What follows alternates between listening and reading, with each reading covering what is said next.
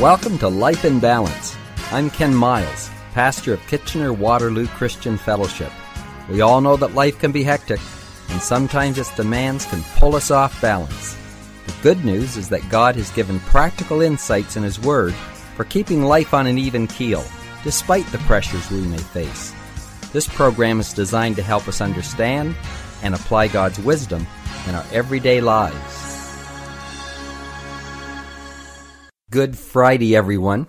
We have been talking about the manifestation gifts that are listed in 1 Corinthians 12. These gifts of the Spirit are given to different individuals to manifest God's presence to us. There are 3 gifts that illustrate His power, and that is faith, the working of miracles, and the gifts of healing. And there are 3 utterance gifts that manifest His presence to us, that He's real. He's right there in our midst. He speaks to us. And these 3 gifts are prophecy, different kinds of tongues, and interpretation of tongues. And presently we've been talking about this gift of prophecy. Prophecy is when you receive and speak an immediate word to someone on behalf of God. It can range from being very simple to something that's very profound. And this gift is there, as it says in 1 Corinthians 14, for comfort, to edification, for exhortation. It's to bring an encouragement to us, to let us know that God is there in our midst.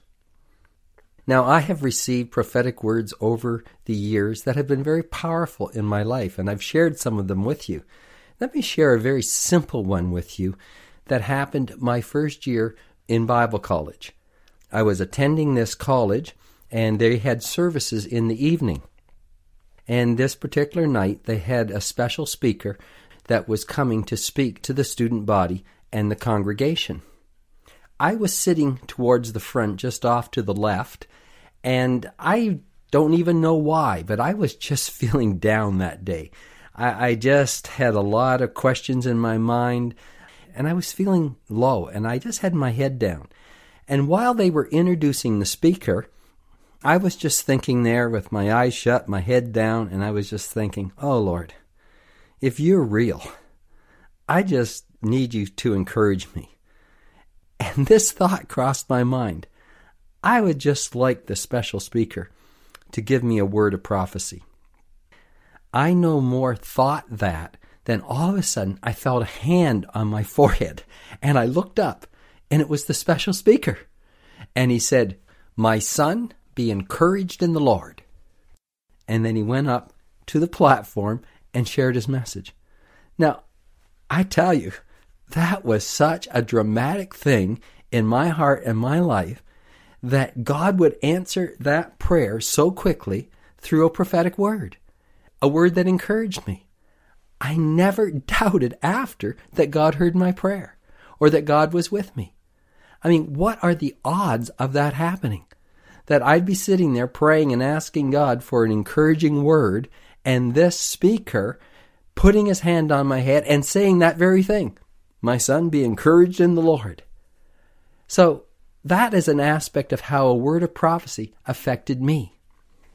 A few days ago, I was sharing with you about the wife of a pastor I had when I was a teenager, and how she received a prophetic word. Through this prophetic word, she opened up. She was very quiet, very shy, but a prophetic word came to her that the spirit that was upon her husband would come upon her, and that she would open her mouth and she would be a great encouragement to people.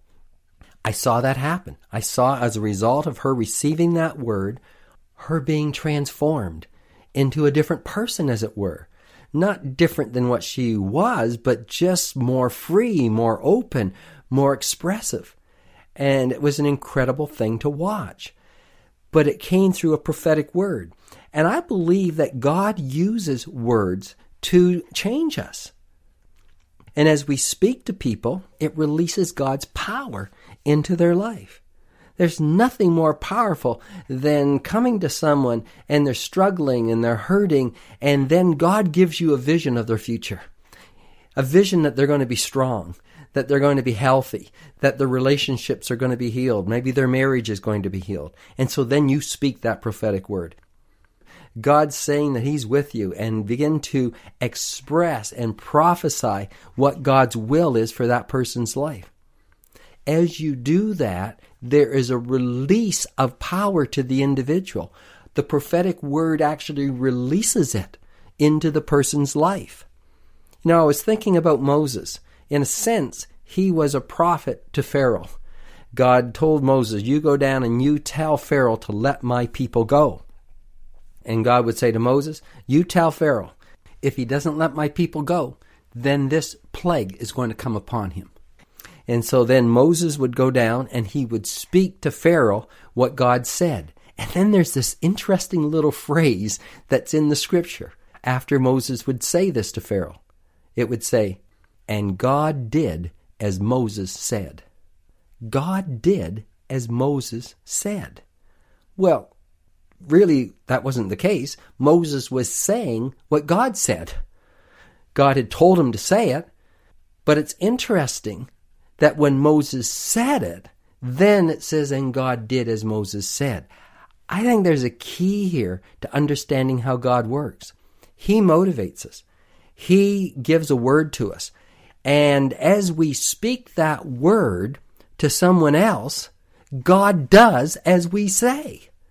It's not that we've initiated it. No, He's already given us what to say, but somehow in our saying of it, it releases God's power to work. Folks, this is the dynamic of God being in our midst. This is why Christianity is exciting. To be in a church that's alive. It's not just believing doctrines from thousands of years ago and trying to follow liturgy and trying to follow the teachings of the Bible. Now, all of that can be good, and I'm not against that, of course. But there's a power of God's Spirit. He manifests Himself in our midst, and we are the body of Christ. We help one another. We encourage one another. And many times He gives us a word to speak to someone else. He prompts it in our heart. And then as we are the vessel and the instrument and we speak it to the individual, then God does what we say. And the power is released. And there's a dynamic into that person's life that transforms them and changes them. This is why the gifts of the Spirit are there. They're to manifest God's presence in our midst. Now that brings us to the next gift in this category, and that is the gift of tongues, different kinds of tongues, sort of commonly known as speaking in other tongues. Now this is a gift of the Spirit. It's very prevalent in the New Testament. When you read about the New Testament church, there is much spoken about people speaking in other tongues. Is it for us today? Absolutely. These gifts are given to manifest the presence of God to us. You see, it's one thing to worship God with your mind and with your intellect and with your will, in that you made a decision to follow the Lord. And all these things are necessary. But it's something else to worship the Lord with your spirit, to see that God has come into your spirit. When He does, He grants supernatural gifts. And this is what confirms to us the reality of God. Look in Mark chapter 16, where the Lord commissions His disciples to go forth. It says in verse 15, "Go into all the world and preach the gospel to every creature. He who believes and is baptized will be saved, but he who does not believe will be condemned. And these signs will follow them that believe." And then the next verses go on and give a list of the signs. And so there are some signs that follow Christians who believe. And one of these signs is that they will speak in other tongues. Now, we don't have a whole lot of time left today to get into this, but let's start and we'll continue next week. What is this gift of tongues? Well, it is an ability given to a believer by the Holy Spirit to speak a language which they otherwise wouldn't know. The speaker utters sounds and syllables that are unintelligible to him, but that in reality form a language. This utterance is an expression of our inner spirit to God. And so speaking in tongues is a prayer or a proclamation about God that goes beyond our understanding. It's our spirit praying through us, bypassing our mind, but expressing itself in a language that we have never learned. It could be French, it could be German, it could be Arabic, it could be any of the languages of the world. The speaker hasn't learned it, but a language is being spoken through them that glorifies God. Now, we've already read here in Mark that these signs will follow them that believe. We find in the very beginning of the church, in Acts chapter 2, that this gift was prevalent. I mean, they were told to go to the upper room, all the disciples, to wait for the promise of the Father, to wait for this infilling of the Holy Spirit. And of course, when the Holy Spirit comes, He grants gifts. This list here that we're talking about are gifts of the Spirit. And so we see at the very beginning of the church, this gift of speaking in other tongues was manifested. Listen to what it says in Acts 2 and verse 1. When the day of Pentecost had fully come, they were all with one accord in one place, and suddenly there came a sound from heaven as of a rushing mighty wind, and it filled the whole house where they were sitting. Now listen in verse 4. And they were all filled with the Holy Spirit, and began to speak with other tongues as the Spirit gave them utterance. And there were dwelling in Jerusalem Jews, devout men from every nation under heaven. And when this sound occurred, the multitude came together and were confused. Listen, because everyone heard them speak in their own language. Then they were all amazed and marveled, saying to one another, Look, are not all these who speak Galileans? And how is it that we hear each in our own language in which we were born?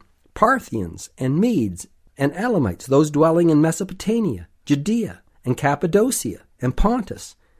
And it goes on and lists a number of nations, and it ends in verse 11 by saying Cretans and Arabs. We hear them speaking in our own tongue the wonderful works of God. And so they were all amazed and perplexed, saying to one another, Whatever could this mean? And so it got the attention of the people that something real, something supernatural was happening here. This wasn't just a normal event. There was a miracle happening here. People were speaking languages that they had not learned, but those in the crowd recognized what they were saying, and they were talking about the wonderful works of God. Well, we'll have to leave it there because our time is gone, but we'll continue on Monday. I'm Ken Miles. Bye for now.